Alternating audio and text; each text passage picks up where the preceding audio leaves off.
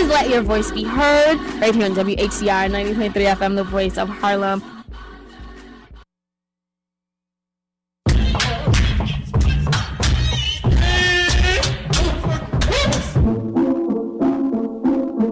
WHCR 90.3 FM, New York.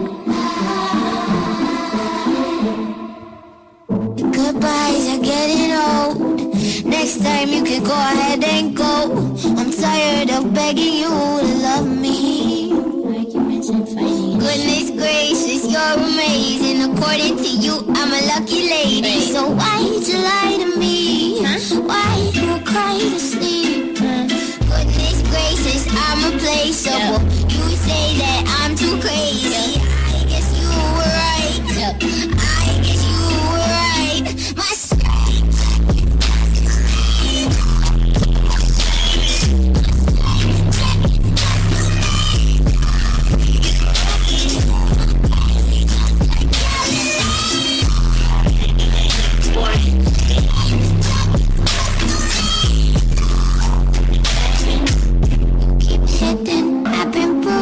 Holyfield, I can't hear you.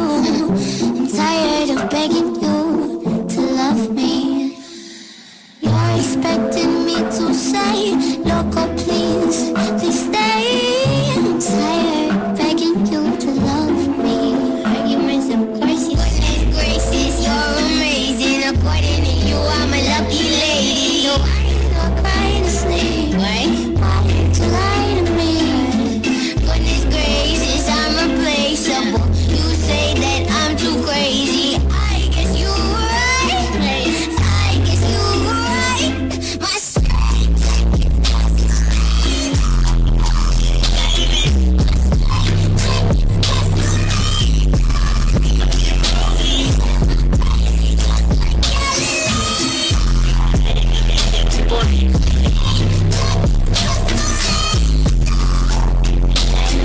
My straight jacket's busting way out. Woo!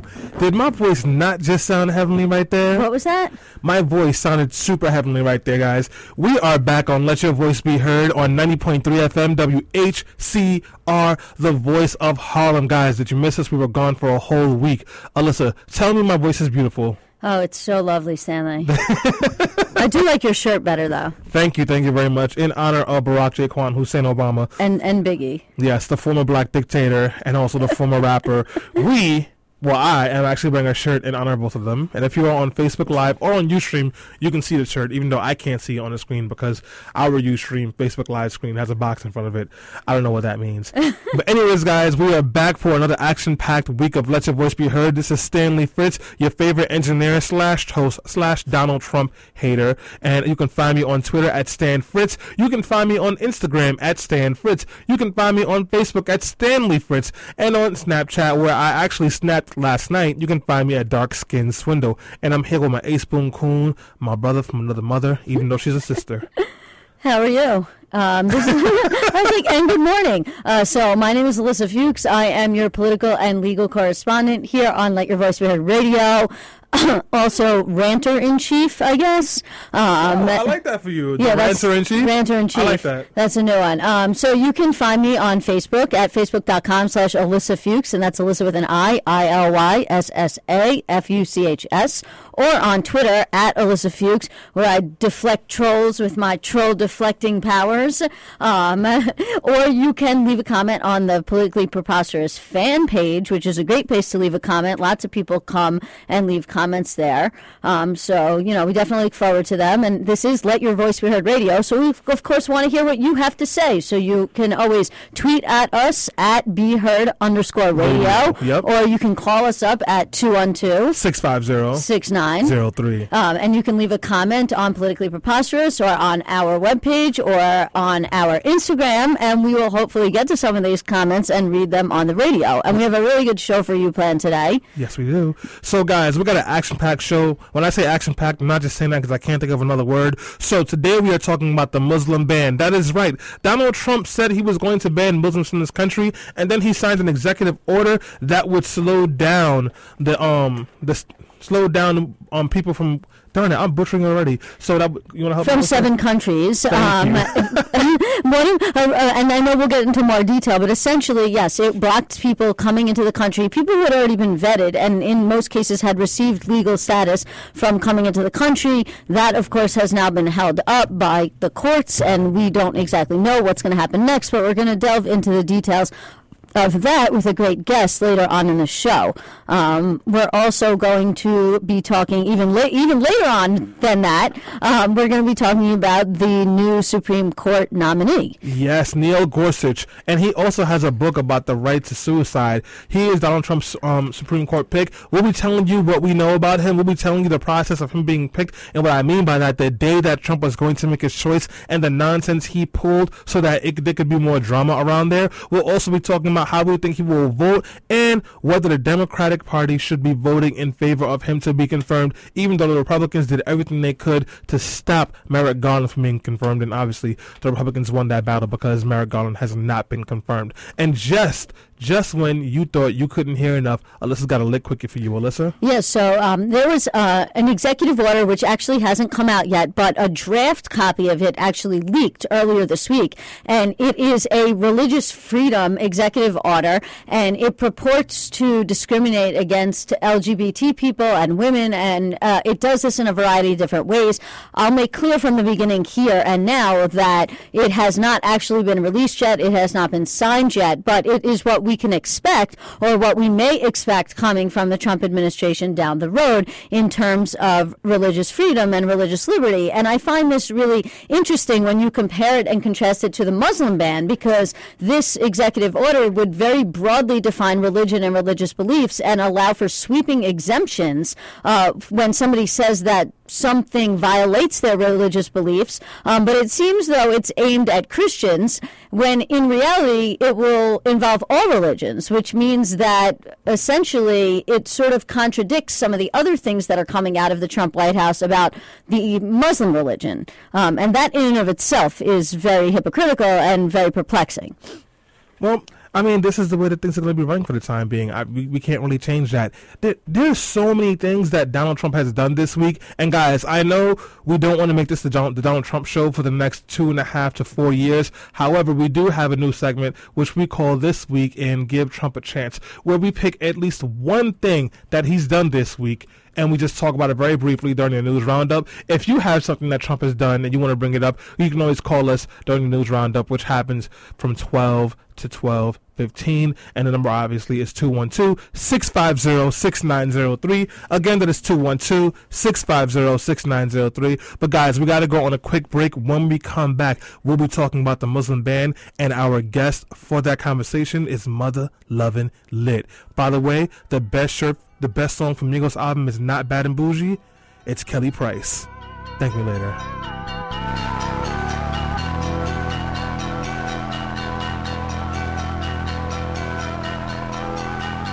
Truck, yeah, that's my choice to ride.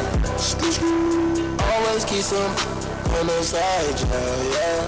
Don't stand too close, my diamonds gonna bite. I get drugs for the right price, yeah. She gon' eat this. We are back on Let Your Voice Be Heard on 90.3 FM WHCR, the voice of Harlem. If you are just tuning in, we just started the show, so you didn't really miss much of anything, but we are getting ready to start talking about the Muslim ban. Am I talking about a Muslim ban? I'm talking about a Muslim ban. When Donald Trump said, if you can make a chopped cheese sandwich, if you practice the religion of Islam, if you are a human being who is not white, then he doesn't want you in the country. And he had all of us leave. I'm actually calling from Canada right now. And Selena, who knows more about this topic, is going to tell us all about it because she thinks that I'm wrong.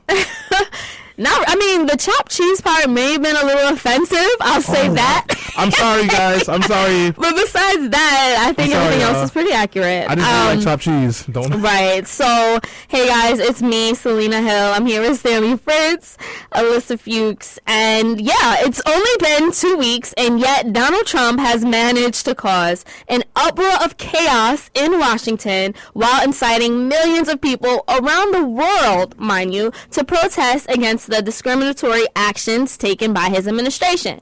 So it kind of feels like we're watching an episode of SNL or South Park, or maybe reading a really good editorial on The Onion. But instead, our democracy is really being driven into the ground by a fascist-like leader right before our eyes. And instead of being funny, it's scary. Now, although Donald Trump has managed to pass a wave of controversial executive orders during his first 2 weeks in office, it seems like the one that's prompted the most backlash across the world is the Muslim travel ban that both Stanley and Ilyssa have been talking about since the beginning of the show. So on Friday, January 27th, well, I'm going to take you guys back. We're going to walk it back first, and then we'll figure out where we are now, because it pretty much has been a state of confusion. We're in hell. Yes, but starting January 27th, right, that's when Donald Trump signed this executive order that bans travelers from Iraq, Iran, Libya, Somalia, Sudan, Syria, and Yemen from entering the U.S. for 90 days. It also banned refugee admissions for 120 days, and under the order, Syrian refugees are banned indefinitely. Now, the list, it actually includes none of the countries from which the 9/11 hijackers originated from, despite the fact that Donald Trump is supposedly trying to protect us from another 9/11 from occurring. The language in this executive order was so broad that it affected people with green cards, people who already had visas, people who have already been thoroughly vetted, even for 2 to 3 years. They were banned from entering the country. People who were just, going overseas for research, like scientists, they were banned from coming back to the country, even though their families are here. Their work is here. Important work. I mean, if you're a scientist, like there was one scientist who was, I think, working on a cure for, like, tuberculosis, and they got banned. I'm like, what? We don't need a cure for that. Right, like, according to Donald Trump. So, last weekend, when this ban happened, it resulted in travelers and legal residents from around the country being detained in a number of airports, and that's why we saw all of these airport protests in places like JFK and LAX, Chicago, Boston, etc. Now, Donald Trump actually responded to this by tweeting the coverage of him in the New York Times and the Washington Post was quote-unquote fake news. So that's how he was responding to all of this backlash. Now, this happened a little over a week ago, right? Now, just yesterday, the Department of Homeland Security announced it has suspended all actions to implement the immigration order, and that they will continue to resume standard inspections of travelers as they did before the travel ban. So basically, they're operating as if this travel ban never existed. Cue the chaos. And that pretty much leaves us where we are now. And now, FYI, let me just add that the State Department has said that there's been fewer than 60,000 visas which were revoked since the signing of the order, but it's not clear how many from that group will continue to be without their visas, because some of those visas were physically canceled. But if you do have a visa and it was electronically canceled, from my understanding, you may be able to continue procedures and travel. So that was the past 8 days. Wow. It's been a lot, right? So, a lot is an understatement. It is. It's been hell. And we have a very special guest on the line who will join our conversation, help us talk about this topic. Her name is Jasmine Bager Cruz. She is a New York City-based full-time freelance journalist from Saudi Arabia. She is actually one of the first Saudis to graduate from Columbia Journalism School, and for the last few years she's been writing about the arts as well as feminism and Islam. Her work has been featured in places like Time Magazine, the BBC, and the Middle East Eye. Good morning, Jasmine. Good morning. Thanks for having me. Thank you so much for joining us here. I know Stanley was tweeting at you, and we managed to get you on the show, so we're really excited about that. Jasmine and I are Twitter best friends now. So, really? Yes, we are. And you forgot about the New Republic, because that's in her bio, boo-boo. Get it together, okay, Selena? Oh, my fault. I forgot that Jasmine also writes for the New Republic. So, Jasmine, I took things back to January 27th, which wasn't that far, wasn't that long ago, but so much has happened between then and now. It's like, it seems like that could have been a year ago. What was your initial reaction on January 27th when you found out about this immigration ban, especially being a Muslim woman? I'll be honest. When it happened, I was traumatized, and I just really was panicking internally. But I was so the overwhelming kind of flood on Twitter was so reassuring. People from all walks of life, people from every type of religion, people who don't have a religion, were stepping up, going to the airports, protesting, carrying pizzas, and just really being good humans to try to help those of us who are affected feel like we're part of the country. Wow. I mean, I can only imagine. I mean, the fact that you just said, like, to feel like you're part of the country when you are. I mean, we're all Americans here, but yeah. I can only imagine how isolated you feel, especially with the rise of Islamophobia that's been going on for the last 10 years. I mean, this pretty much seems like needs to be like the icing on the cake. What would you say? Yeah, I mean, it's difficult. Even when I go out and meet my friends and we speak in Arabic in public, we always have to censor ourselves, and at some point we just look at each other and we start speaking in English because we're worried those around us will feel threatened by us by speaking a language that they can't understand. We've seen people on flights getting kicked out of flights because of speaking in Arabic, so Arabic is really a beautiful language, and I don't think we should be afraid of it just because we don't understand it. So, hey Jasmine, Stanley, quick question. One of the things that I've really been frustrated with is the media's, in my opinion, lack of strong response to Trump's behavior.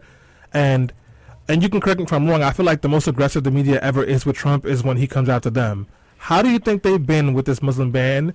And how have you been able to traffic through this as someone who's a journalist and has to write about these topics? Yeah, it's difficult. I think we're all wrestling with the ethical kind of issues when it comes to this. Just like Selena mentioned earlier, this is a play, this is unfolding. It's live. It's, if you refresh your computer, new things will come up. So much has happened over the last week that, just last night or this weekend, so much has changed with the federal judge kind of changing everything, and Trump going on Twitter and having like a bit of a tantrum when it comes to that. So it's difficult. I haven't written any pieces about this yet, but it'll probably happen if it keeps on going. Something that I'd like to point out is that the U.S. Census actually categorizes people from Europe, the Middle East, and North Africa as white. So federally, you're white if you are from the Middle East or North Africa or Europe, which is crazy because a lot of people don't really associate Middle Eastern people as white. So essentially, these people that are being kind of pushed aside are categorized as white. Wait, if you have the white to power, the U.S. Census. If you guys had the white card, start using it. Eat Gouda cheese, drink from Starbucks. Start using it. I guess so. Cross the street when black people come by. You need to unlock those powers. I mean, the Seattle judge that kind of changed everything, he has famously gone on the bench and said, Black Lives Matter, although he is considered not to be very political. The thing is that there is so much confusion happening, like you were mentioning earlier, and people are just really trying to understand where they stand, what they can do, kind of when it comes to this. How can the country survive? Is the American dream dead? Right. You know what, Jasmine? You mentioned something that I had talked about. Like, we're in a state of confusion because a lot is going on, and I actually wanted to talk about the state we're in with concerning the Muslim ban. It seems like we know that a federal judge has put a temporary stay on that, and we have Ilyssa here. Of course, she's our resident legal expert. So, Ilyssa, what exactly is going on? All right. So there's a few different things going on, right? So the first thing that really happened was last weekend, the order goes into effect. I believe that's on Saturday. By Sunday, Monday, you already had a federal judge here in the Eastern District of New York, Judge Ann Donnelly, issue an order temporarily staying at least part of the ban, essentially saying that it was likely that the government was going to lose on the merits of the case because there was constitutional implications. Of course, what she means by that is there's implications having to do with the First Amendment and religious freedom rights at stake, and therefore they were going to temporarily put a hold, at least on the ban. Now, that only applied in certain places because of the way that ruling was issued. At the same time, you also had parallel rulings coming out of a court in Texas, and also another court in Boston also issued a ruling on this. The thing about those specific orders was that they did not cover the entire country nationally. None of them were as broad to say this stays the entire executive order nationally. So what happened this week essentially is that another challenge was brought in a federal court in Washington, and it was heard in front of Judge Robart. Now, Judge Robart, something you should know about him is he is a federal district court judge in Seattle. He is a Republican. He's a conservative. He was actually appointed by George W. Bush, so he's not a liberal. He's not, an Obama appointee. He's considered to be very smart and very even-tempered, and the most important thing you should really know about him is he really believes in the independence of the judiciary, to be a check and a balance on the other branches of government, in this case, namely the federal executive branch of government or the president, right? And so he's looking at this executive order. Now, he issued an order yesterday, I believe it was, that essentially said that the entire ban is stayed pending further action. Thereafter, the president started tweeting, lambasting this judge, calling him a so-called judge, which, by the way, I just figured out what to call him, the so-called president. But anyways, to me, that sort of, and so the other thing that happened from a more legal perspective is the Justice Department is now appealing that ruling. And that's really the course of action that the Justice Department, I'm not saying I agree with it, but should be taking if they don't like the ruling. And what shouldn't be happening is Donald Trump tweeting about how he doesn't like the ruling.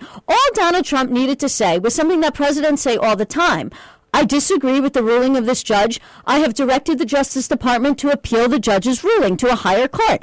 You've heard Obama say that many times. I disagree with this federal court. I disagree with this judge's ruling. I've directed the Justice Department to appeal this ruling. But Obama never attacked the judge personally. I've never called the judge a so-called judge or attacked the independence of the judiciary. It's one thing to say, we're going to appeal this ruling, and to actually go through with it, which is what the Justice Department is doing. It is another to spend all day on Twitter going after a judge because you don't like the ruling to begin with. Right, no, Ilyssa, you're absolutely right. I mean, Donald Trump is not, we knew he wasn't going to be presidential because that's how he was on the campaign trail, and he's the exact same person. Like, you would think he would start to get acclimated to the position. He's not. And, on top of the fact that he's, like, lambasting this federal judge, he's also telling the press not to call this the Muslim ban, a Muslim ban, and to call it, a travel ban, even though, like, Rudy Giuliani and some of his other people from his teams, Sean Spicer, they all called it a Muslim ban. Trump. Well, yeah, I mean, he keeps back and forth. But here's the interesting thing about that, which is, on one hand, people have been like, Donald, stop tweeting. You're not helping yourself, right? But from a legal perspective, every time he tweets and he puts something out, that's something that if I'm a lawyer challenging that ban in court, I'm going to go print out all of his tweets from Twitter and all of the things that Giuliani has said and all of the things that Sean Spicer said. And I'm going to attempt to introduce those things as evidence as to what this really is. And I'm going to say, look, this isn't just a travel ban. This is a ban that has to do with religion. And to get a little more into detail about that, and, maybe we're going to go into this a little more in detail, which is, this travel ban doesn't even ban people from the certain countries, and I'm not saying it should, but where terrorist attacks actually came from, right? For example, our guest is from Saudi Arabia. You mentioned that. Saudi Arabia isn't on the list of banned countries. Meanwhile, 9 out of 10 of the people who are involved in 9/11 came from Saudi Arabia, and Trump does business there. It doesn't ban white people either. Right, and so exactly, and it also has exemptions for Christians that are coming in from some of these countries that it bans Muslims. So it's clear to me that this has to do with religion, not has to do with countries where people are traveling from. And I would love to get our guest's opinion on that as well. Yeah, so Jasmine, do you think this has more so to do with religion or with necessarily by protecting people in the United States? Well, I mean, what's in the news, those who come from the 7 kind of listed banned countries, haven't done any kind of terrorist kind of attacks on U.S. soil. I actually have a problem with people throwing Saudi Arabia under the bus when it comes to this. The citizens really are blameless when it comes to this. A lot of the people really don't have a say. In fact, if you really look at what the Arab countries have been issuing, like statements and such, a lot of these countries are kind of cautiously silent, as are the citizens. People are afraid. We have been dealing with a lot of discrimination after 9/11. I really don't think we need to have more kind of stigma attached to us. People from Saudi, we are already, a lot of us are just quiet citizens trying to just move on with life. Those of us who are in the U.S., we're trying to just, do what we can to contribute to the country, just be good citizens and be good residents. I don't know if the right call is to kind of put another country and say, like, oh, you should look at this country instead. I think that we really need to be careful and cautious when it comes to this. A lot of the Arab countries haven't issued statements. Iran has issued a statement officially, and they've said that, anyone who comes from the U.S. is not allowed now into Iran. Saudi and Iran also have some conflicts.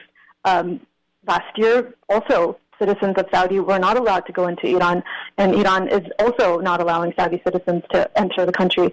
So there's a lot of weird things happening. I don't know if this is the best way to go about it. I think we just need to kind of calm down and really pay attention and listen to what's going on. Yeah. Jasmine, we all here agree with you in the studio. We do have to take a quick break, but don't go anywhere. And if you're listening, we're going to come back and continue to talk about this explosive Muslim ban and the backlash right here on Let Your Voice Be Heard.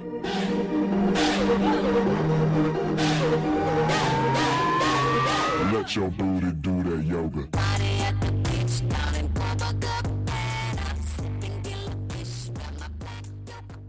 We are back on Let Your Voice Be Heard on 90.3 FM WHCR, the voice of Harlem. If you are just tuning in, this is Stanley Fritz here with Selena Hill and Ilyssa Fuchs, and we also have a very special guest on the line by the name of Jasmine. We will call her Juicy J moving forward, and we are talking about the Muslim ban in the United States of America done by so-called President Mr. Cheeto Open Condom Face. And Selena is running the segment, so I will let her pull it along. Right, yes. So we have Jasmine Bager Cruz on the line. She is a freelance journalist originally from Saudi Arabia. She works here in New York City. You can read some of her publications at Time and the New Republic, right, as well as the BBC. So, we've been talking to Jasmine, as a Muslim woman, as a journalist, somebody who's actively reporting and covering this issue.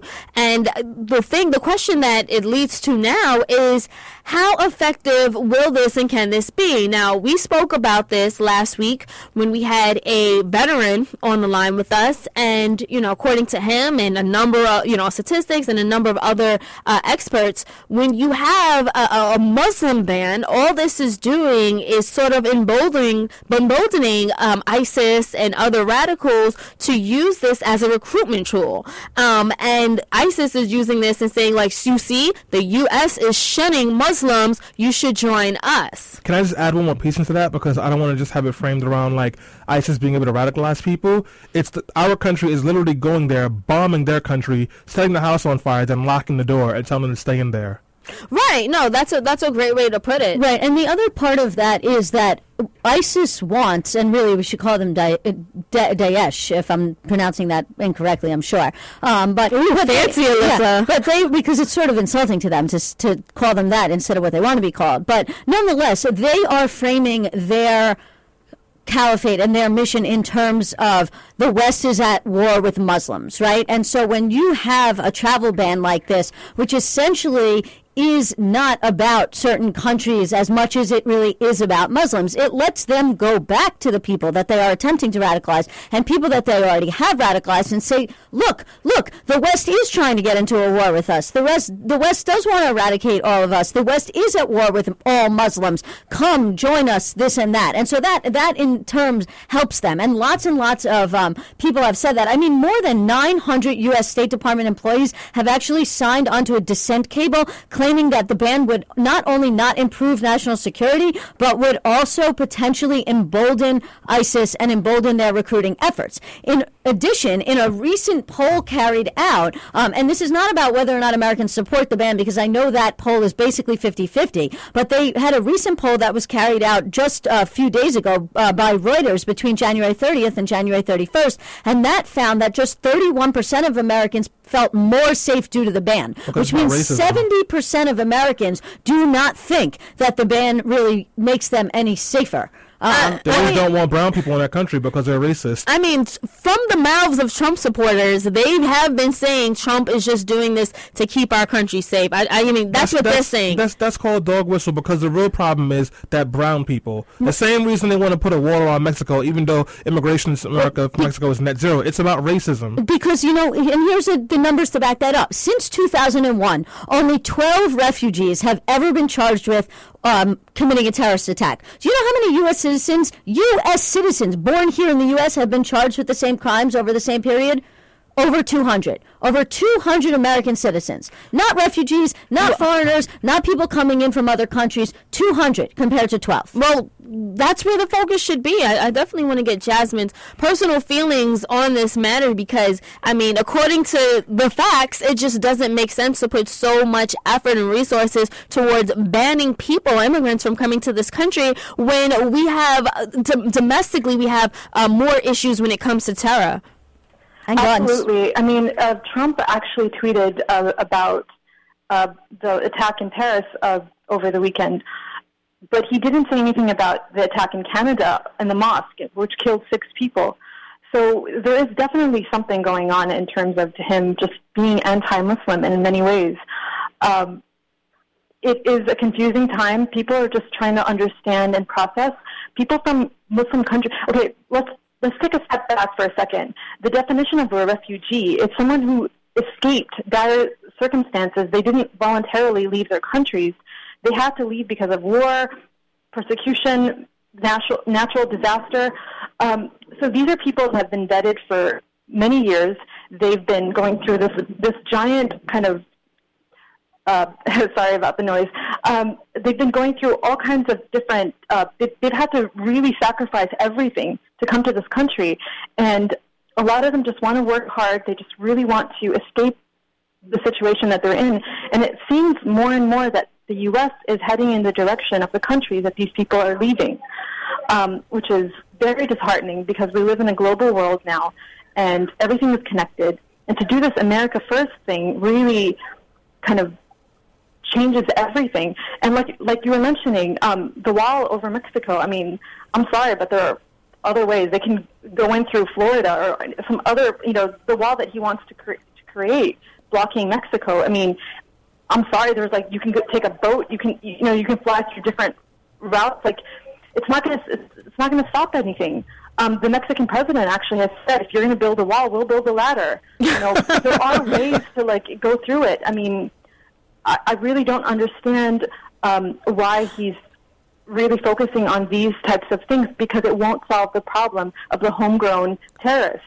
Right. You know what, Jasmine? It just seems like he's feeding his base. I mean, he made these promises on the campaign trail. That's what's got him elected when it comes to when it comes to racists, when it comes to the alt-right, and now he's just following through, if you ask me. Donald Trump is supporting a clan of ignorant racists and tone-deaf black people who forgot that they were black and think that if they kiss up to white people, it'll make their lives better. Your lives will not be better, black people who do that. You're idiots. Now, moving back on to Donald Trump, this man is a savage racist who has an administration full of savage, ignorant white people pulling these kind of savage policy plans. Jasmine, I have been pissed off since at least last year December about this whole thing, and I was yelling at friends and family to vote for Hillary after she beat Bernie in the primaries so that we wouldn't have to deal with this. And now that this has happened, I have a very hard time controlling my anger. How have you been dealing with this? How do you not want to just yell at every white person you see? Because I had to stop myself from doing that.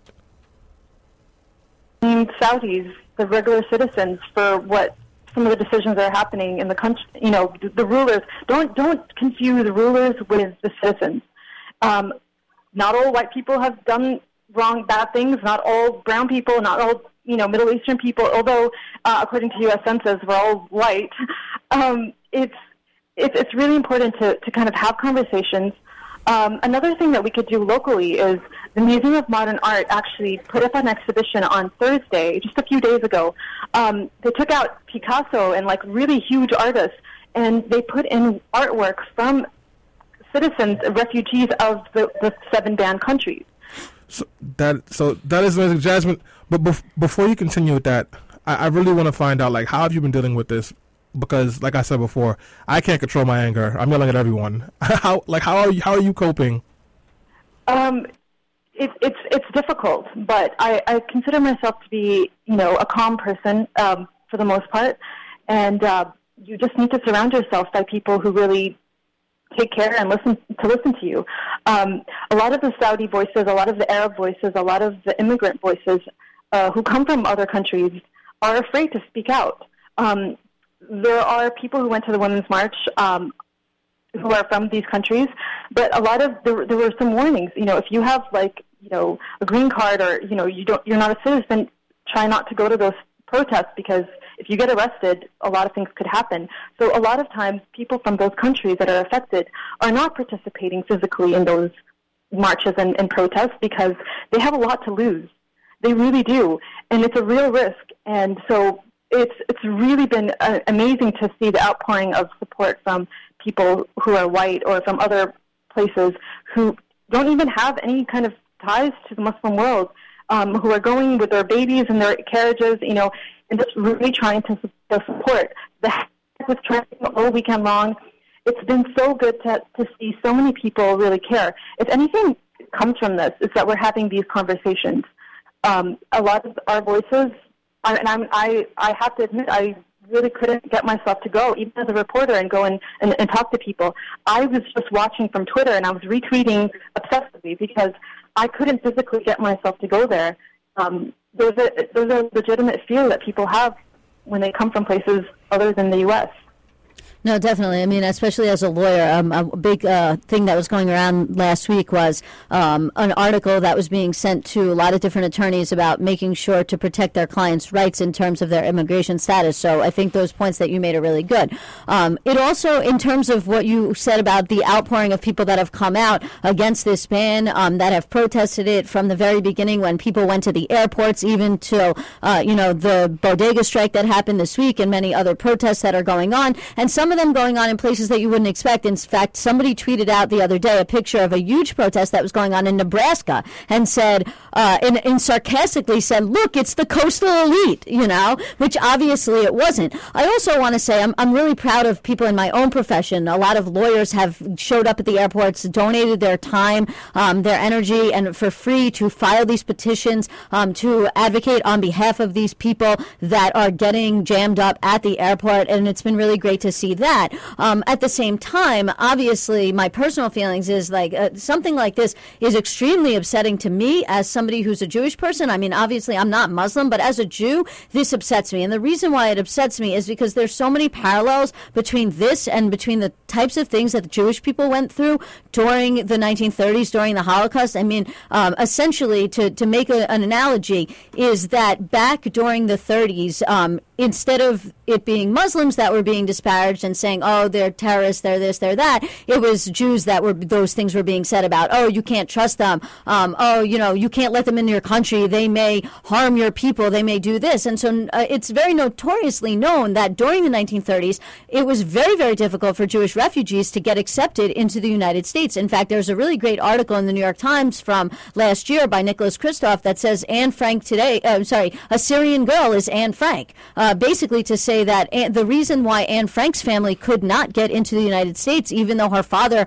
Otto Frank, had applied multiple times to get their family there, was because people were scared to accept refugees, specifically Jewish refugees. And that's the same thing that we're seeing today. So I feel so much connection between what is going on today, and it gets me so aggravated, and it makes me want to go out there and advocate so much more for, against these, what I think are unconstitutional policies. And and just morally wrong policies, especially considering the most important thing that our guest said. These refugees are people that are trying to escape war. They're trying to escape poverty. They're trying to escape hell and the most awful conditions that you've ever lived for, and to try and make better lives for themselves. In fact, one of the girls that was trying to get in as a refugee was literally a 3-year-old infant that needed heart surgery, that was coming with her family from Iraq to have life-saving surgery. So at the same time, these people on the right, you cannot call yourself pro-life if you're going to ban a 3-month-old girl from getting heart surgery simply because her family comes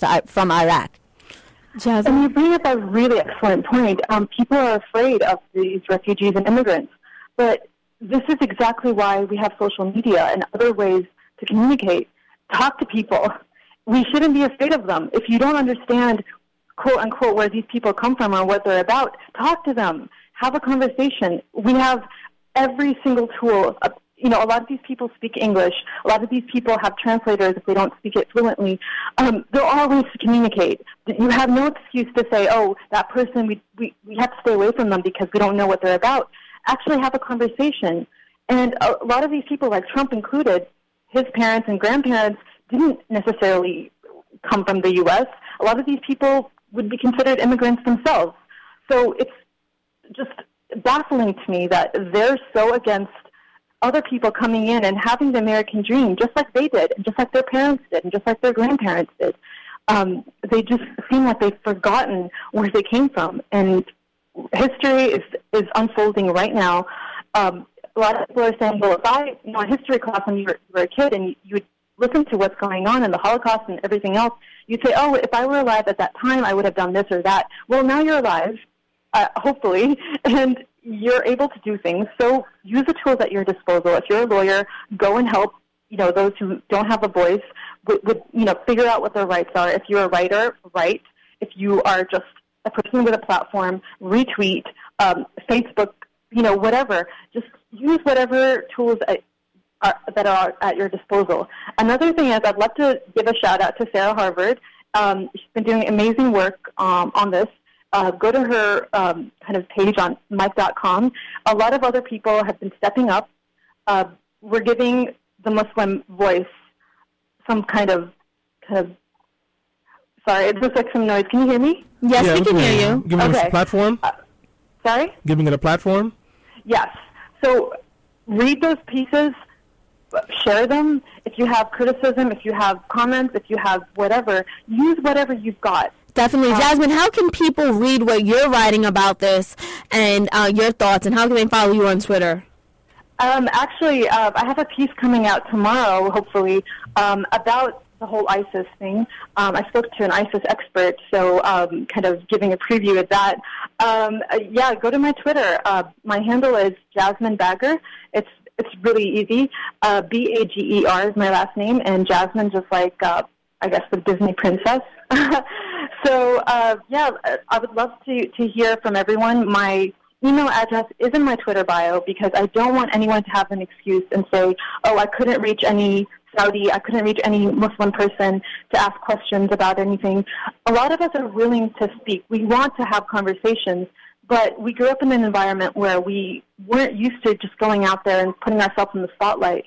So sometimes we're a little bit more cautious, and we're a little bit more conservative with our kind of, with just being, outspoken about certain things, especially something like this. Well, we definitely appreciate you for coming on the show and being very vocal and outspoken on this issue through your writings, as well as the time you shared with us today. Again, we thank you, Jasmine Bager Cruz, for joining us here on the show. Now, before we wrap up this conversation, I just want to point out that demonizing immigrants is something that this country has been doing, and has been doing very well, unfortunately, for decades. Ever since the Immigration Act of 1924, this is the time where we deemed another type of immigrants. They weren't Muslim, but they were Asians. They were from, I think, like Northern Eastern Europe. They were a different type of people. They were from Italy, but we saw them as criminals, as somebody who's going to come and take our jobs. And even what Ilyssa pointed out, we did the same thing during the Holocaust. The Holocaust, when millions of Jewish people were being killed. We had an attitude of, okay, it's better them than us, and we're not going to let them in. When are we going to wake up and learn? At this point, it's just sickening that history is repeating itself so blatantly. We did this before.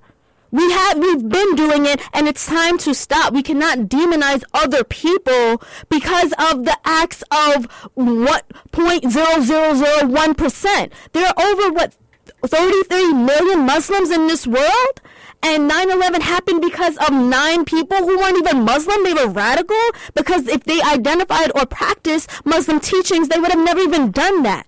And the last thing I want to say, the fact, even besides the fact that detaining people, handcuffing them, taking them away from their parents, their caretakers, their jobs, their health care, besides the fact that that's wrong, it's also not normal. It's not normal that Donald Trump, as our president, is doing this. And for any person of color who happens to be black and who happens to somehow identify with Donald Trump's irrational thinking on this issue, think of it and look at it this way. Have you ever been profiled while shopping? Have you ever been pulled over while driving because you were black?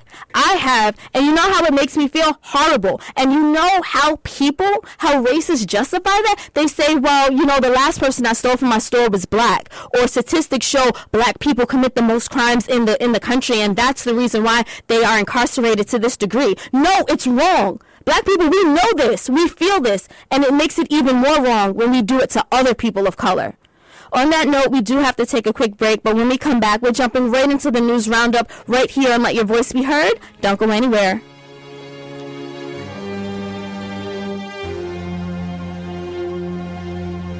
WHCR 90.3 FM, New York.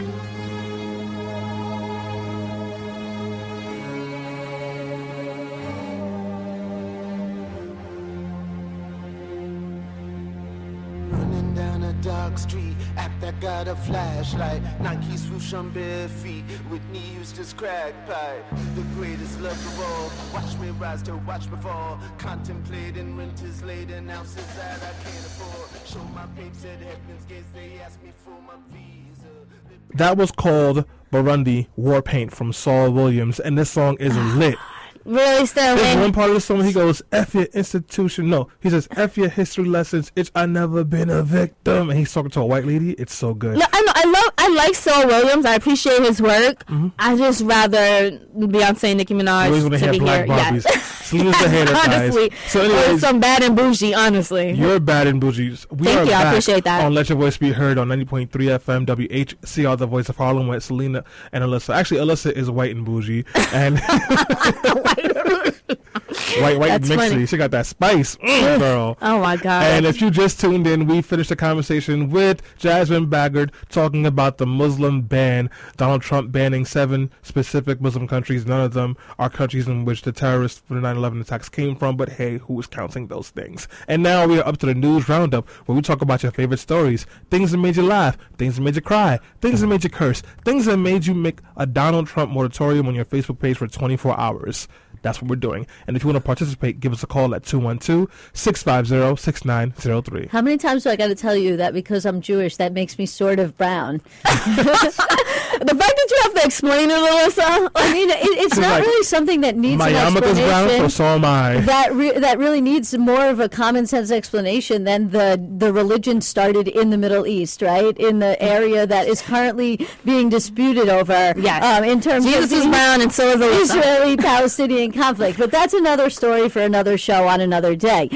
So, to connect my news story back to our last segment, today's the Super Bowl, as you know if you live on the planet Earth. But, if you're a space alien, you might not know that. And so one of the ads that is potentially going to run today, or is going to run today, is a Budweiser ad. And it was not meant, according to Budweiser, to speak directly to the Muslim ban or to what's going on with Donald Trump, but essentially opens up with an Irishman getting off of the boat, coming over from Europe and being told, we don't like your kind here. We don't want your kind here. You can't get a job here. And Budweiser has said that their aim in that was to show that, we're all human and that we're all immigrants, or that we, for the most part, unless you're Native American, that you come from an immigrant, and that we should all treat other human beings with respect. And they said it wasn't really aimed specifically at Donald Trump. But, of course, like with anything, when something like this happens, the right is already saying that they are now going to boycott Budweiser, which makes me ask the question, what cheap, crappy beer are they going to now drink then? Coors Light. Oh, yeah, that's right. Forgot about that. Listen, there's more than one type of dirty water. Coors Light, Budweiser, Busch Light. There's PBRs, Keystone. I am a connoisseur of trashy beers, guys. But we see that. Yes, but speaking of Donald Trump, it's time for another Speaking of trashy people. Yeah, speaking of trashy people, thank you. It's time for another episode of Give Donald Trump a Chance. And in this week, guess what the yellow man did? What? He, A, threatened to send troops to Mexico, and then B, yelled at the Australian Prime Minister and then hung up on him. This is real. On the phone with the Mexican Prime Minister, he said, "You have a bunch of bad hombres over there, and you don't want to do anything about it. And if you don't, I can send over troops right now." Don't forget, he spent half a day tweeting about Arnold Schwarzenegger's ratings on The Apprentice, because apparently our president has nothing else better to do than act like a 10-year-old on Twitter. But Arnold Schwarzenegger's clapback was epic. He was like, well, you know what? If I'm doing such a bad job on The Apprentice, why don't we switch jobs? I think the whole world would like it better like that. And to that, I say yes. But the thing on Give Donald Trump a Chance that really got me was the fact that he just made a complete mockery out of Black History Month. So, he started off Black History Month, right, at the White House February 1st, last Wednesday, and he decided to do a speech, but I don't know what was in his head. I don't know. There's nothing in his head. Right. There's nothing in his head. Somehow he alluded that Frederick Douglass is still alive and is getting more and more recognition. And then he also used this breakfast as a platform to parade his, as Stanley would call them,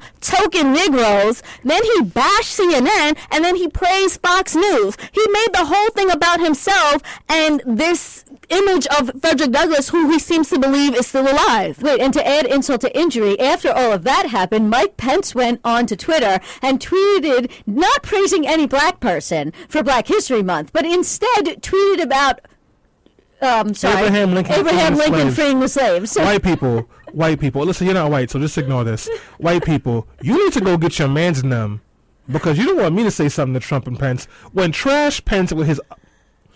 I'm not going to attack anyone personally. When Mike Pence uses Black History Month to congratulate a white man, it is just a blatant disrespect to people of color and African Americans. And it shows you the lack of respect that they have for black people. Even if Donald Trump is sitting in a room full of Uncle Toms, it does not equate to respect. No, and on top of that, I mean, so Mike Pence in the tweet, he was also thanking Abraham Lincoln for passing the 13th Amendment. Which didn't happen. And so the thing is about the 13th Amendment, if you know anything about the 13th Amendment, this is actually what helped legalize a prison slavery, and it has led to the mass incarceration of black and brown people. So after the slaves were free, what they started doing is locking us up in droves and then using us to produce products for for either very minimum wages or no wages at all. Yeah, so it's like, why, first of all, to even think that it was okay to praise a white man, but then to add into the 13th Amendment, it's like they're so disconnected from American history. This is what mediocre white people do, and he is giving hope to all sorts of garbage mediocre white people across the country that voted for him. Well, speaking of, like the mediocrity, but also speaking of money and people being conned, I mean, he ran on this platform of like draining the swamp and,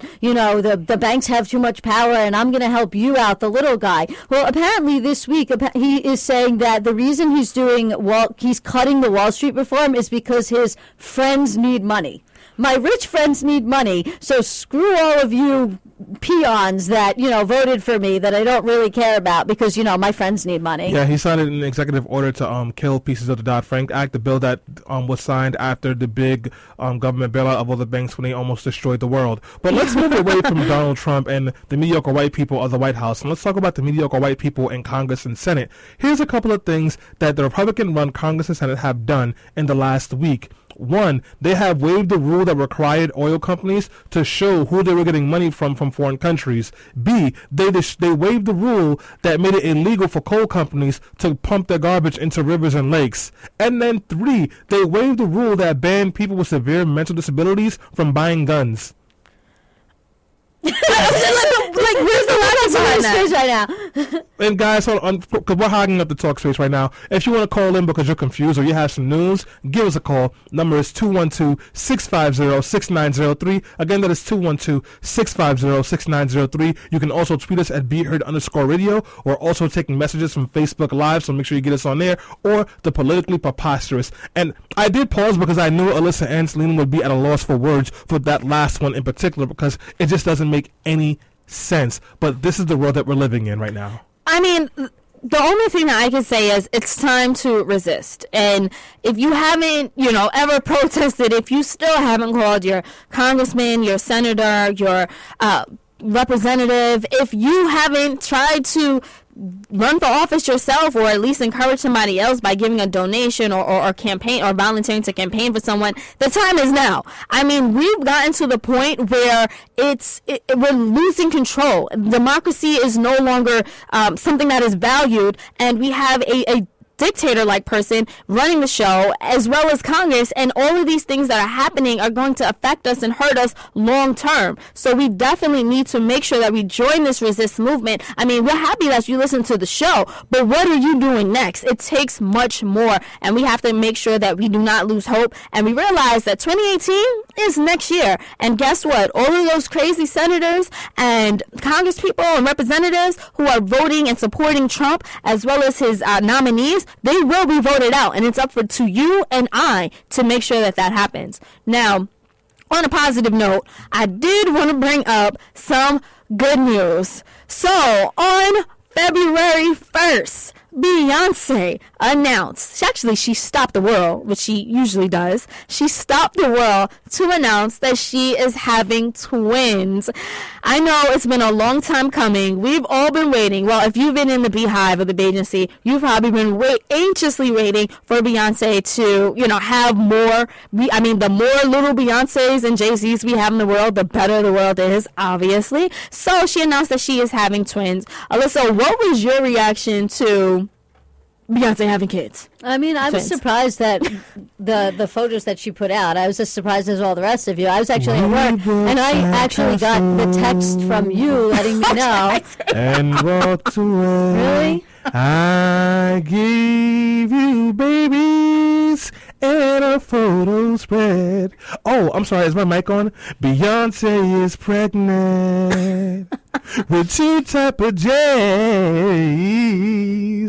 And that photo shoot made me feel so great. At least you're on tune. All right. Thank you for sharing your reaction, Stanley. Alyssa shared hers. Did you share your reaction? Did you start singing? I would like to share my reaction about Jigga Man going 2 for 2. Actually, 3 for 3 because Beyonce's pregnant with twins. And I want to say, there's one loser in all of this. Blue Ivy Carter. Her inheritance was... Superhead. Oh, don't do that. You might get Beyonce just in the goons out. But, No, I mean, Superhead's the loser in all this. Well, of course, she was always a loser in this. But Blue Ivy Carter's inheritance goes down from $1 billion to now $333 million. Oh my God, I feel so terrible. I know. No, the memes were hilarious, though. They were definitely making a lot of fun of the fact that, yes, Blue will not be inheriting all $1 billion.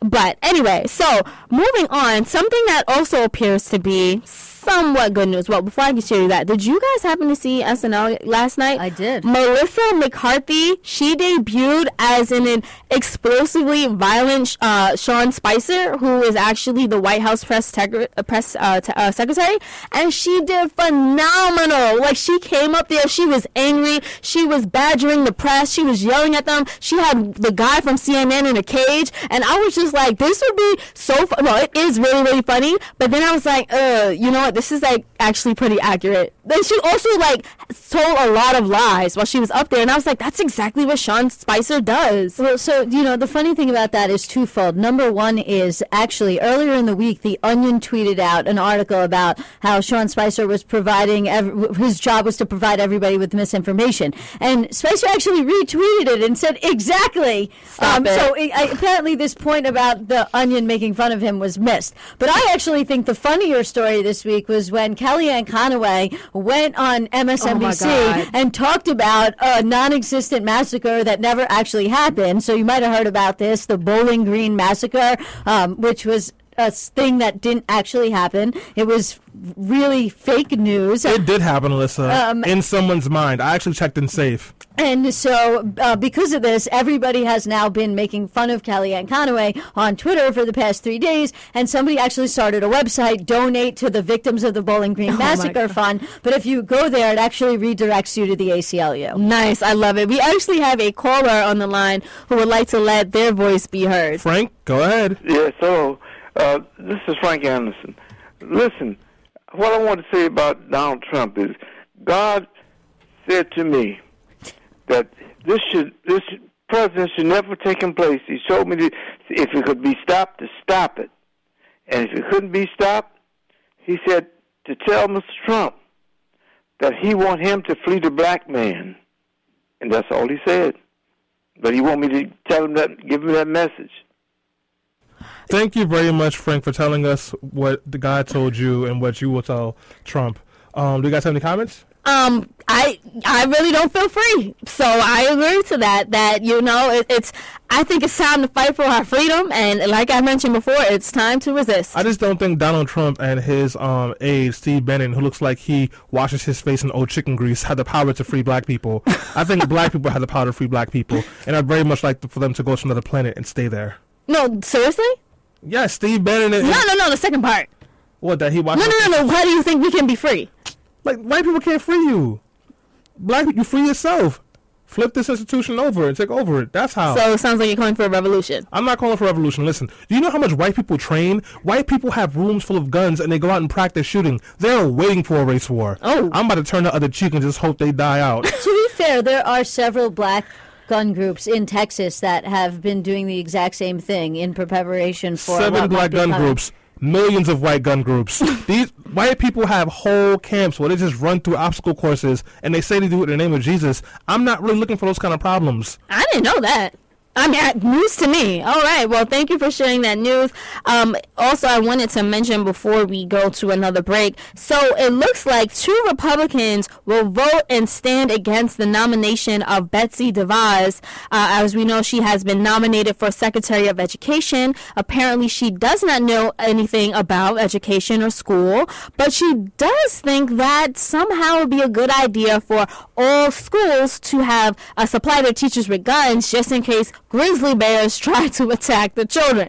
So if Republican senators, I think it was Susan Collins, Susan Collins from Maine, and then it was another woman, female Republican senator. It's the senator from Alaska. Right. His name is escaping me at the moment. Mine is escaping me as well. But they said that they will not vote for her. They still need one more, though. Another Republican? They need one more Republican, otherwise the nomination's going to go through. Because right now, there's no Democrats that are going to vote for her.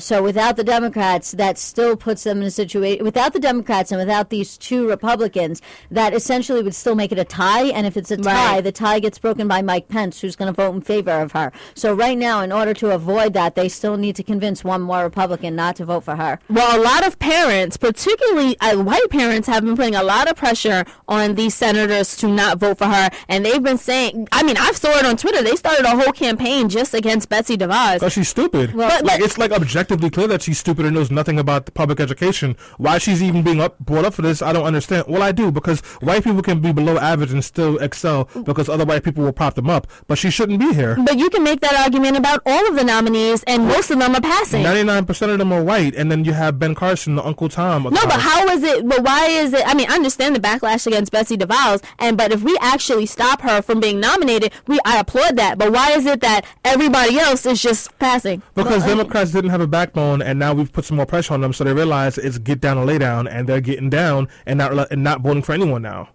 Well, I mean, there's also the difference is that in some cases, like I said, and I'm not saying I agree with this, but like in some cases, these candidates, even though we don't like their policies, we don't like their positions, and we don't like their politics, they actually have some qualifications, right? Like versus, who? like, I don't like Jeff Sessions, right, at all. I don't think he should be the Attorney General for multiple reasons, starting with the fact I think he's racist. That said, that should be a disqualifier right there. That should be a disqualifier, right. But that said, in terms of qualifications of him being a lawyer and having been a lawyer for a long time and having worked as a Department of Justice attorney for a long time and understanding how government works, how the Justice Department works, in that way, he is qualified. Now, I don't think he's qualified because of his politics and his policies, but I think in terms of his work experience, he actually is qualified to hold the job, despite the fact that I disagree with him on his policy. I hope I'm. No, you're being 100% right. clear. And I want to make sure that you guys understand that Ilyssa is not saying that she agrees with Jeff Sessions' appointment, nor is she ignoring the fact that he's a racist piece of trash.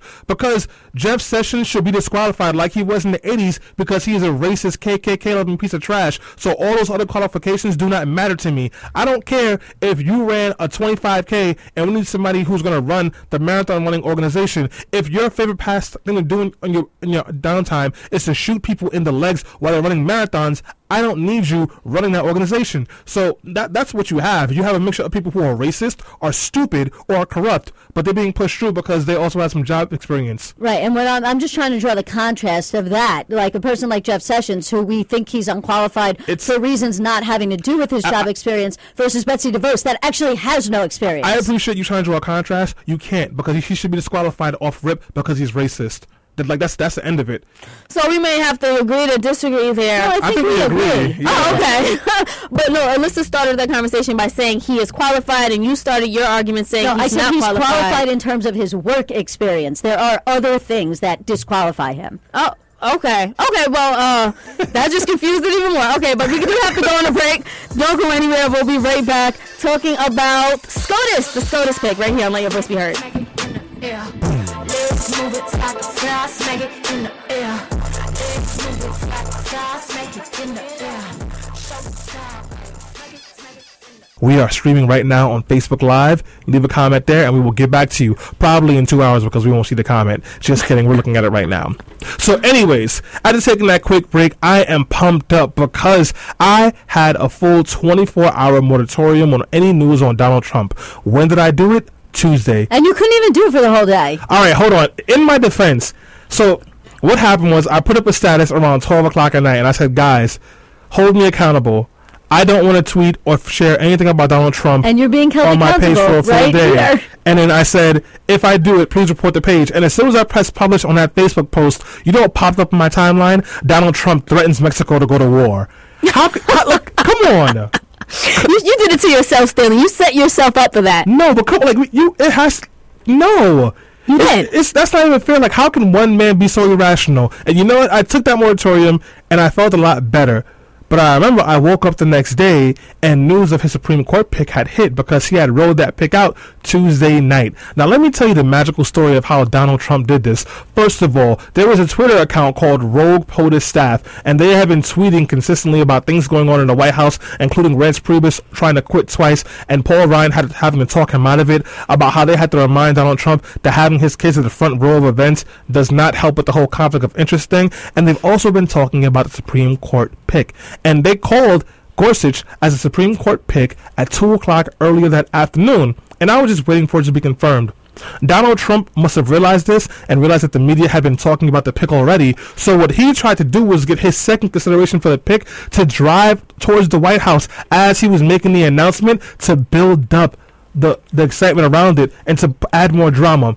He was literally trying to make the Supreme Court pick as if it was a reality show. Fortunately, that is not what happened, and he picked Gorsuch, who was appointed by Bush to be on the 10th Circuit Court, Gorsuch, who wrote an entire book on the right to suicide, and he doesn't believe you have a right to assisted suicide or the right to die because we should value all lives, and Gorsuch, who may become the next Supreme Court Justice of the United States. Now, Gorsuch hits all the keys that conservatives and Republicans want. He hates women.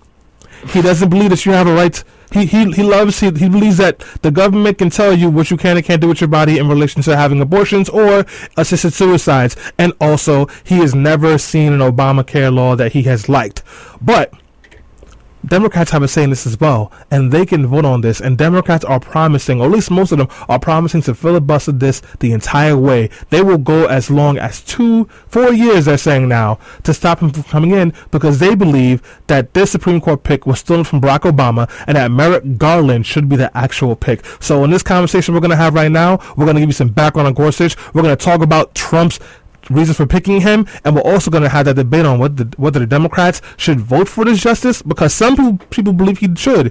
I have a couple of lawyer friends who said he's a good pick, and some people say he should not. So we're going to have that conversation as well. So just to start off with it, let's just get going on who Neil Gorsuch is. So he's a 49-year-old federal appeals court judge in the 10th Circuit, which handles most of Western U.S., and he is a widely acclaimed critic and a favorite conservative for many Republicans and libertarians out there.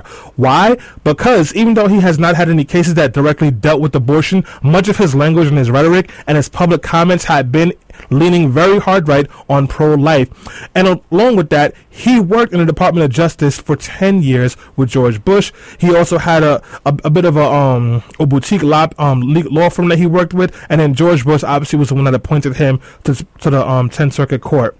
Gorsuch fits all the requirements that all conservatives need. So he really is fond of Justice Scalia's decision practices. He is very fond of the right to life. He has not been too liberal on some of his decisions, and he has a strong religious foundation, but his arguments are usually based through a secular frame. So what that means is he doesn't use religion to push his arguments for pro-life. And a lot of conservatives feel like by doing that, you kill the argument of saying that this is just nothing but a religious attack on secular people. So that is the justice that Donald Trump has appointed, and that is the person that we're going to be voting on. So Ilyssa, I saw your hand raised, so please go ahead. Well, yeah, I mean, because there was one thing in that I really wanted to mention that I feel like you may have skipped over, which is, where does he stand on issues of policing? Because these are really, really important issues that we are facing today, and obviously something that's of importance to me as a civil rights attorney who deals with these issues. So in terms of issues of the Fourth Amendment, like illegal search and seizure, Scalia actually, and I've mentioned this before, was pretty decent on those issues, because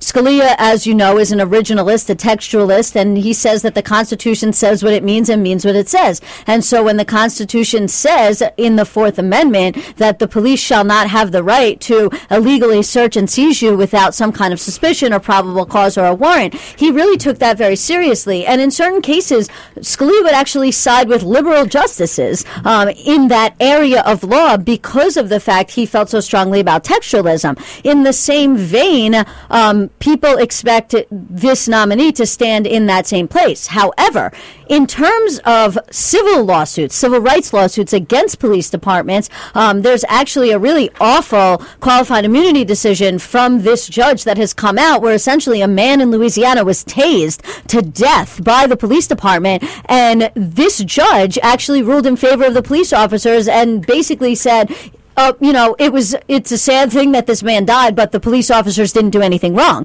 He also notoriously hates class action lawsuits, and one of the ways that we get change in terms of civil rights litigation, and we saw that, obviously, you heard about the news a few weeks ago about my office's class action settling against the city of New York for a really good amount of money. But one of the vehicles that we use to get changes in terms of policing is through class action lawsuits. And so when you have a judge that is notoriously known for not liking class action lawsuits and not liking them used as a vehicle to try and propel civil rights issues, that is obviously a major concern. And I just wanted to point those two things out because you had skipped over them, and they're really important for our conversations because we talk about Black Lives Matter on this show all the time, and those issues really are going to come into play in terms of these Black Lives Matter type litigations that are going on in court. No, you're absolutely right, Ilyssa. Thank you so much for bringing that up. And in the spirit of bringing up things that I forgot to mention earlier, I also wanted to mention that Gorsuch was the president and co-founder of the Fascist Club in his high school,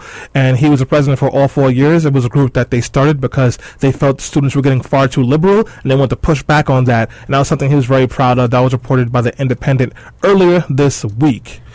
But, like, for me, I think the biggest problem with this judge actually isn't his policy. He has this type of policies that we can expect from a conservative jurist that is appointed by a Republican nominee. And I know I was saying this to you when I was talking to you on the phone on Thursday night, but I think the real bigger issue here that's coming into play, and I don't want to skip us too far ahead, so, maybe we want to talk about this a little more towards the later on in this segment, but the biggest issue here is what happened with Merrick Garland to me. Because as I was explaining on the phone the other night, which is if, for example, it would have been Jeb Bush versus Hillary Clinton, and Jeb Bush would have won the election, and it also would have been a situation where Merrick Garland would have been confirmed to the Supreme Court. So now let's just say for a second, Scalia passes away, Merrick Garland is nominated, he gets confirmed, the Republican Party does not block him, he ends up on the Supreme Court, and now another justice either passes away or decides to retire, and Jeb Bush wins the election fair and square, and now he appoints this judge.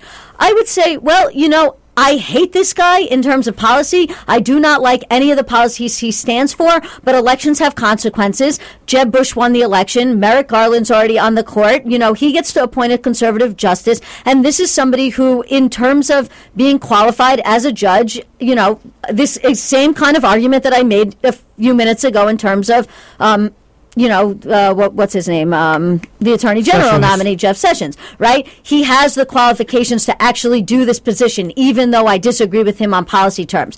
The biggest issue for me about this nomination is the fact that this is a stolen Supreme Court seat. This isn't a situation where Jeb Bush won the presidency fair and square, where Merrick Garland was on the court, where a conservative is appointing a judge. I mean, on one hand, you have a partially stolen election, and I don't mean stolen in terms of the actual vote was stolen because of vote hacking, but you had the Russians influencing the election, you have a stolen Supreme Court seat, and that all adds up to a situation where it's like this judge is not acceptable in the context of what has happened in this election and before it. Yeah, so my question is, what should Democrats do? Should they practice the same tactics that Republicans did to stall Merrick Garland from becoming a Supreme Court nominee? And we see what happened. The court right now has only 8 justices. Should we do the same thing? I'm not saying I'm for it, against it. I want to know what you guys think. Well, let's take a step back and talk about what happened. So Scalia died. Heart attack or whatever it was. Heart attack. And there was a vacancy. And there was this big debate on Democrat side saying that it was Obama's chance to appoint somebody who was very liberal and would secure the Supreme Court to be left-leaning for at least the next 25 to 30 years. Republicans in favor of that said that they would not confirm anyone, no matter who it was. And, Obama should pick somebody who's conservative. Obama, as usual, split the difference. Merrick Garland has some liberal leanings, but he's also very, moderate, and really enthusiastic about law enforcement, which is something that Black Lives Matter protesters were not happy about. So a reasonable pick, and a Republican Party refused to even give him a hearing. They refused to do even that, even though 90% of Americans want them to do that. Now, here comes Trump, somebody who lost a popular vote, and he picks his pick. Trump's approval ratings are in the mid-30s right now, and most Americans did not want him as president, and he picks this person, and this is the space that we're in. Is it unreasonable for the Democrats to not want to vote for him? No, I'm not saying that. Should they obstruct the process for the next 2 to 4 years? You say yes? Absolutely. So Stanley says yes. I want to hear what Ilyssa says. I don't know. I don't have a good answer to that yet. On one hand, I want to say, yeah, I agree with that. On the other hand, I know the potential drawbacks to doing that. I'm going to come back to that in a half a second because I want to get back to this thing with Merrick Garland for just really quickly, which is that if Trump really wanted to make a show of good faith in terms of Supreme Court nominees, he would have re-nominated Merrick Garland to this seat. That would have been a way for him to split the difference, to basically get Democrats to come around to get behind his nominee. He didn't. He picked somebody to fill Justice Scalia's seat. That is essentially Justice Scalia. I will come back and answer your question when we come back from a quick break.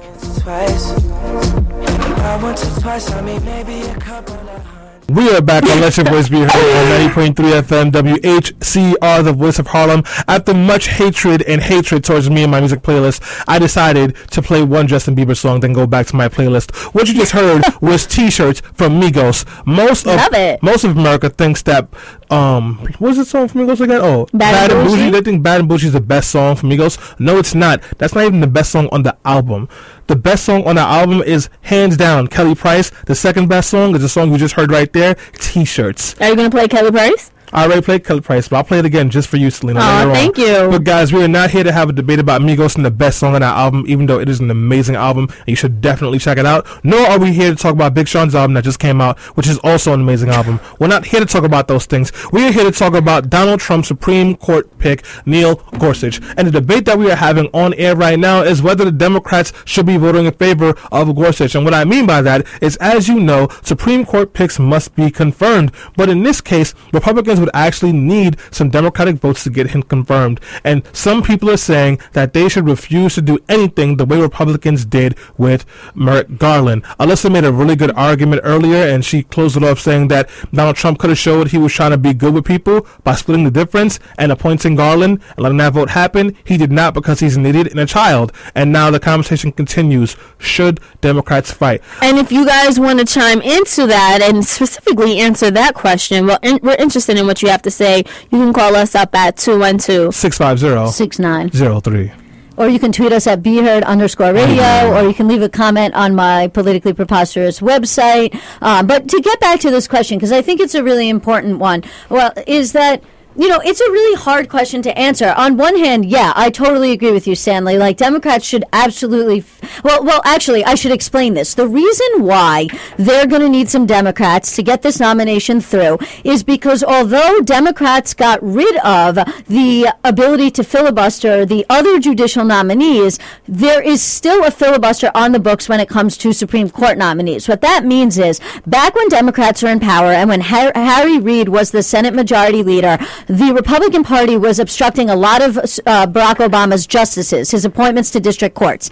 And Democrats got really, really mad about it. So they said, you know what, we're not going to let you filibuster these judges anymore. We're going to get rid of the ability to filibuster in these situations, and it's just going to be an up-down majority vote of 50 votes or more. You know, you have 51. To get more than 50 votes, right? So they got rid of that, but they didn't get rid of it to the Supreme Court. So when it comes to a Supreme Court justice, the filibuster still exists, which means if Democrats choose to filibuster the Supreme Court nominee, in order for there to be an up-down vote, there first has to be what's called a cloture vote. And in order for that to happen, you need to have 60 votes. You need to basically have 2/3 of the House and Senate. So that's why we're talking about they need some Democrats. Now, to get back to this question, this is a really hard question for me to answer because on one hand, I totally agree with you. I think that Democrats cannot be spineless. They should totally obstruct this. Merrick Garland absolutely should have gotten this seat, and they should do everything in their power to make sure that the Republican Party has to go out of their way to make it difficult for them to get this guy approved. What that may lead to, though, is a situation where the Republicans decide to exercise what's called the nuclear option. And if they exercise this nuclear option, two things are going to happen. Number one, you're no longer going to need 60 votes. It's going to get rid of the filibuster for Supreme Court nominees. So they're going to be able to just do a regular up-down 51 vote, like you were just pointing out. The other thing that's going to happen, though, is that it may come back to bite them in the butt later on, and it may be why Republicans decide they don't want to go this route, because if they go this route and they end up losing power at some point down the road, and a Democrat is then in power as president, they may lose their ability to filibuster a Democratic nominee down the road. So they may want to hold off. That said, assuming they do exercise the nuclear option, what's going to happen is not only is this judge going to get confirmed, they're going to preclude the Democrats from being able to filibuster another nominee down the road should another Supreme Court justice die or retire, which means the Democrats are going to lose their ability to block somebody who may end up being worse than the justice that we are looking at now. And just to give you two examples, two of the other nominees that were in the running were a guy named Hardman and a guy named Pryor. I don't know if you know anything about these two guys, but if you think Gorsuch is bad, these guys are like 10 times worse than Gorsuch ever was. I mean, one of them literally was so bad that he said that gay people should be exterminated. That was the Judge William Pryor, and said that like gay people should essentially be stoned to death, and that we should undo gay marriage, and a number of other things that are so far outside of the mainstream that they are so much more extreme from what we're getting from the guy that's appointed now. So what Democrats have to ask themselves is, number one, do we want to filibuster this guy and have them exercise the nuclear nuclear option and then lose the ability to filibuster somebody later on? Or do we want to bite the bullet on this guy who's really not as bad as some of the other people that are worse? But if they do that, and I know this is where you're going to chime in, Stanley, and this is where you and I are totally going to agree, they're going to lose the Democratic Party. I mean, the Democratic Party is already a mess. And if they decide to not have a backbone right now and to not obstruct the Republicans, that's going to create a lot more problems for them in getting reelected in 2018. So I'm very torn on what they should do about this. So before we get to Selena, I want to tell you guys what's at stake right now. Roe versus Wade, defense of marriage, same-sex marriage, probably affirmative action again. That's what's at stake right now. Voting rights. Voting rights. Do you think that Gorsuch is not going to vote right if these things come up? Well, I mean, based on his record, I think that he probably would lean right on most of the things, but not necessarily everything. But it sounds like what you're saying is it's already a bad situation. Ilyssa pointed out how it could be worse, but when it comes to these particular cases, it sounds like he's going to vote against our personal interests, right? So we might as well block him anyway. I think it's the wrong question. Sorry, but I think it's the wrong question because no matter who he appoints, unless he appoints Merrick Garland, it's going to be the same issue. Exactly. So if we know that, like, no matter who he appoints, it's going to be the same thing, why even help them get it done faster? Screw it. So you say block all of them. Block all of them. You have nothing to gain. This person's going to come in and he's going to vote based on party lines, as most right-leaning conservative or like any like partisan judge has done for the last 20 years. So whether it's Gorsuch or Satan, which you mentioned earlier, they're all going to vote to destroy these institutions we fought so hard for. It doesn't matter. So why? Why am I like... Good point, Stanley. Just play it out. There's like the legal aspect of it. There's the legal aspect of it, and there's the political aspect of it, right? If we do what you're saying we should do, and I agree, I really do think Democrats should just block this nomination on principle because that politically will be good for Democrats leading into 2018. Yep. But legally speaking, it's going to end us back up in the same position no matter what, because we're going to end up with this guy on the court if and when they exercise the nuclear option, and then potentially we're going to end up with a second conservative justice on the court down the road.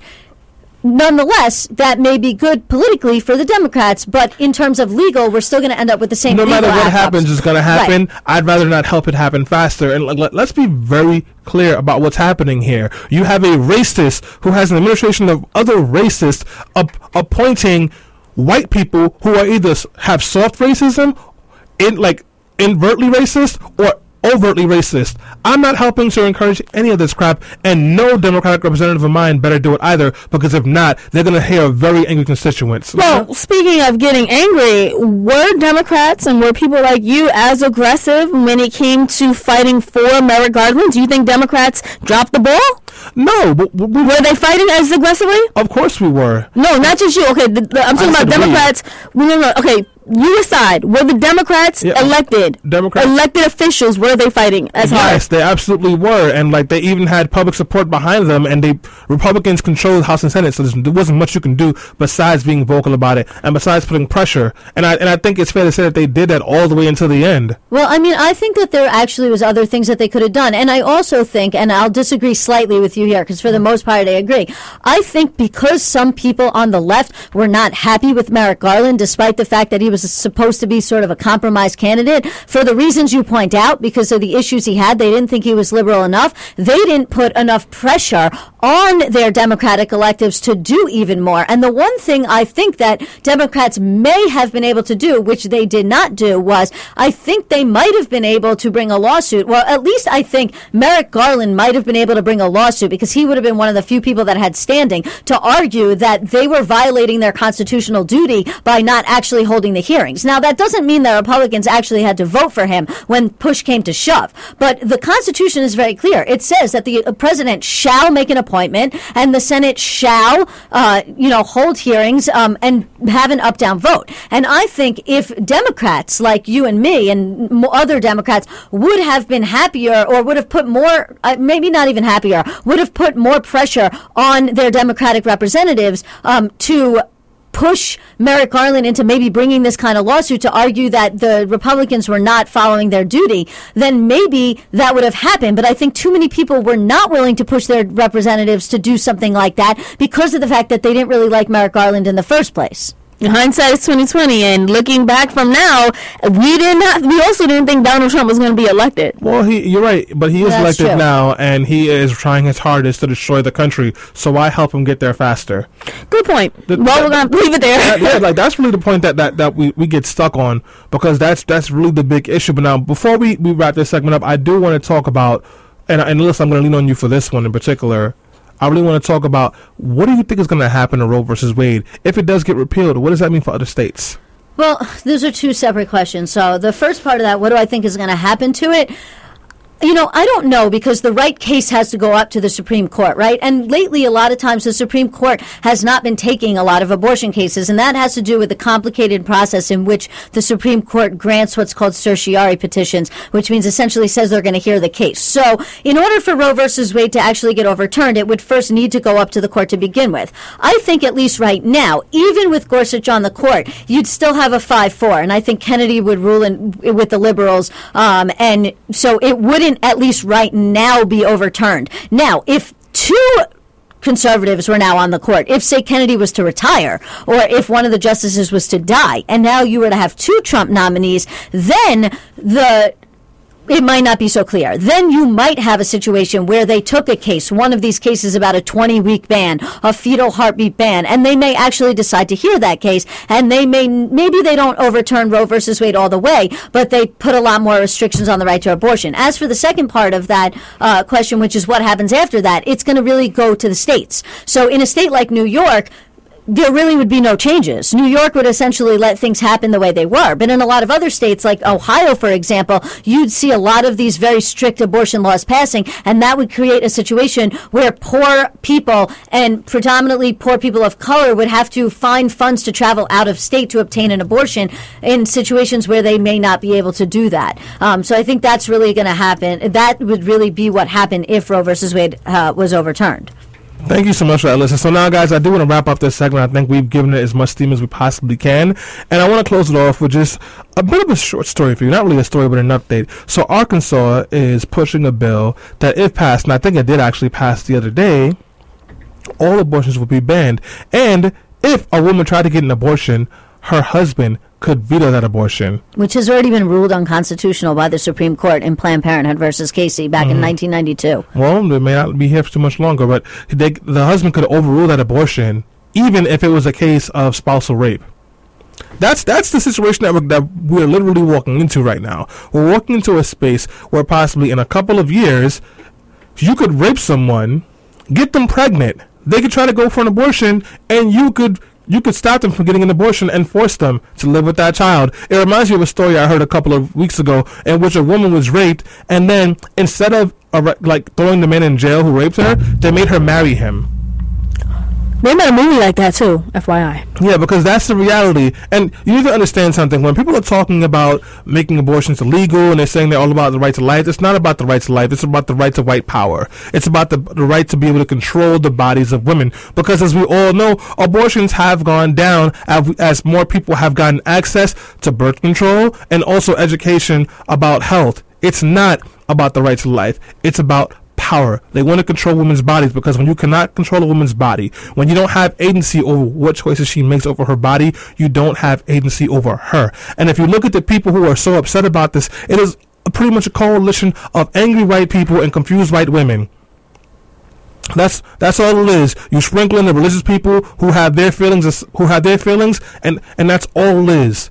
We're not having honest conversations about these kind of things. So when you have someone like Neil Gorsuch, who might be put in the Supreme Court, he's another white man who does not understand the plight of women, who does not understand the plight of people of color, who wants to sit down and fit a political agenda. And if another ruling for abortion comes in, or another ruling comes in for Voting Rights Act, or who knows, at this point, I wouldn't be surprised if they challenge the Civil Rights Act. What is going to happen is a coalition of white people who are either overtly or invertly racist are going to decide to make things as white as possible for them, because they don't want women to have agency over their power. They believe that white people are being discriminated against more than black people, and they want to take over. And that's why we should not be confirming Gorsuch or anyone like him. But other than that, guys, I really got nothing else to say. I'm disgusted with this whole process. I want to cheer myself up, so here comes some Kelly Price. And we are back. So my name is Ilyssa Fuchs. I am your legal expert / lawyer here on the show. And I'm here to give you a little breakdown of the leaked religious freedom order, which has been circulating around the White House but has not yet been issued. So before I do that, I want to give you a little background on this. Imagine you are a same-sex couple and you decide that you want to get married, and you decide that you want to get a wedding cake from a certain bakery. And so you go down to this bakery with your significant other, and I call them your significant other because you're not yet married, and you attempt to order this cake, and when you attempt to order this cake, the baker says, "No, I don't believe in same-sex marriages. I'm not going to bake that cake for you." So what do? Well, you'd probably sue them for discriminating against you, and you could bring that lawsuit against them, and you could essentially say that they do not have the right to discriminate against you and to not bake that cake because of their religious leanings. And this obviously goes back to 1964 and the Civil Rights Act, and this really comes to be in terms of people used to use religion as a way to justify not having to serve black people at the lunch counter and having segregated water fountains in schools and buses and all those other things. And so that's why we have these kind of anti-discrimination laws to begin with. So, as I said, at the beginning, earlier this week, The Nation magazine published a leaked draft of the Religious Freedom Order, which has been circulating around the White House, but has not actually been issued yet. When I first saw this order, my initial feelings as an LGBT person was that I was just disgusted, because I knew, without even having to read the substance of it, it was probably going to essentially legalize discrimination against gay people, like I just pointed out at the beginning when I gave the example about the cake. So, a White House official has actually come out and told ABC News that they did not dispute the authenticity of this draft order, but that it was one of hundreds circulating around, some that were drafted by the transition team, some that were drafted by the White House, and that it was not a final draft. Nonetheless, the order revealed sweeping plans to legalize discrimination against women and against LGBTQ people by creating exemptions for people and organizations who claim religious or moral objections to same-sex marriage, premarital sex, abortion, trans identity, and a whole host of other things. I also said at the very beginning of the show, I do find it interesting because the way this order is written, it would actually not just apply to Christians, but it would apply to all people. And so on one hand, you have the government issuing orders saying that we're banning certain people based on their religion, but on the other hand, they're issuing orders saying religious freedom. Everybody should be able to discriminate against other people based on their religion. And those two things don't seem to go together. And so it's going to be interesting how those two things end up impacting each other as we move forward, because they seem to be contradictory. Nonetheless, the order is entitled The Establishing a Government-Wide Initiative to Respect Religious Freedom, and it defines religious organizations as, quote, any organization including a closely held for-profit company, which goes back to the small business, I don't want to bake you a cake example that I mentioned at the beginning. Its stated aim is to, quote, unquote, protect religious freedom in every walk of life, including when providing social services, education, or health care, earning a living, seeking a job, or employing others, receiving government grants or contracts, or otherwise participating in the marketplace, the public square, or interfacing with federal, state, or local government, which is essentially to say it is so broad that somebody can say, oh, you're a veteran, you come to the VA, you want to get birth control? Well, I don't agree with premarital sex, so because my religion doesn't agree with that, even though I work for the government and I work at the VA, I don't want to give you birth control. Or it could be the cake example. Or could it be a whole host of other examples of somebody literally saying, well, you know, I don't agree with that thing that you want me to do because of my religious values, and so therefore it doesn't matter that I work for the government or that I own this private business. I just don't have to do that for you because, you know, my religion says that I don't.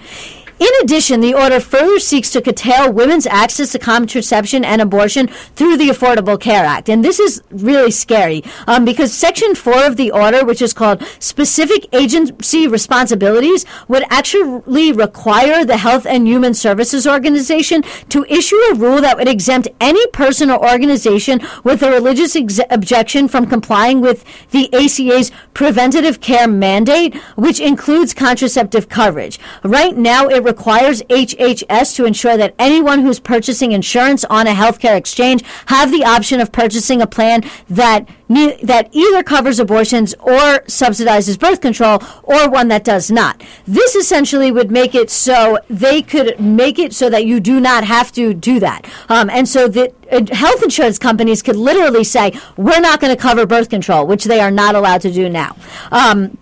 And it would bar HHS from taking adverse action against federally funded child welfare organizations, including those that offer adoption, foster, or family services that deny those services due to conflict with religious beliefs, which is essentially to say, if they don't want to tell you about abortion, it doesn't matter that they get federal funds. They don't have to do that. They can tell you whatever they want. The language in the document is so broad that it would also protect the tax-exempt status of any organization that believes, speaks, or acts or declines to act in accordance with one's beliefs, based on the fact that marriage is defined as the union between a man or a woman, that sexual relations are defined as reserved for marriage, or that an individual's biological sex is determined by their anatomy and their birth certificate, not by their identity. That sounds like white Sharia law. That's exactly what it is. So, there's a lot about this order that it is sweepingly broad. It risks violating the Constitution because these exemptions raise serious constitutional questions about the First Amendment. This is because these potential exemptions go far beyond what the Supreme Court has said is permissible in terms of exemptions. And although the White House has announced that it would continue President Obama's executive order protecting federal contractors from anti-LGBT discrimination, you can see I'm getting super excited about this. The draft order clearly goes against that notion. In closing, this goes back to something I was talking about last week, which is, you know what? It goes back to that quote. First they came for this group. I wasn't part of this group. First they came for the Muslim. I wasn't Muslim. First they came for this group. I wasn't in that group. Now they're coming from LGBT people. I am in that group. And guess what? You might think that they're not coming for your group next, but you're going to be next. And so you better start standing up for the Muslims. You better start standing up for LGBT people. You better start standing up for other minorities, because when you don't, you're going to realize you're the next person they're coming from, and there's going to be nobody to stand up for you. Thank you. That's absolutely right. Thank you so much, Ilyssa. It's true, guys. I mean, there's even some talk that he's trying to take the KKK off the terrorist list. So it's all of us. And it shouldn't take you being personally affected to fight for another person, like, honestly. But enough about that, guys. We want to thank everyone who listened to our show today. If you want to listen to it again or share it, you should definitely subscribe to us via iTunes at Let Your Voice Be Heard Radio. You can also follow us on social media at BeHeard_radio, Facebook, Let Your Voice Be Heard. Thank you so much for joining us, guys. Enjoy the rest of your Sunday, and we'll be back next Sunday. God willing. Peace.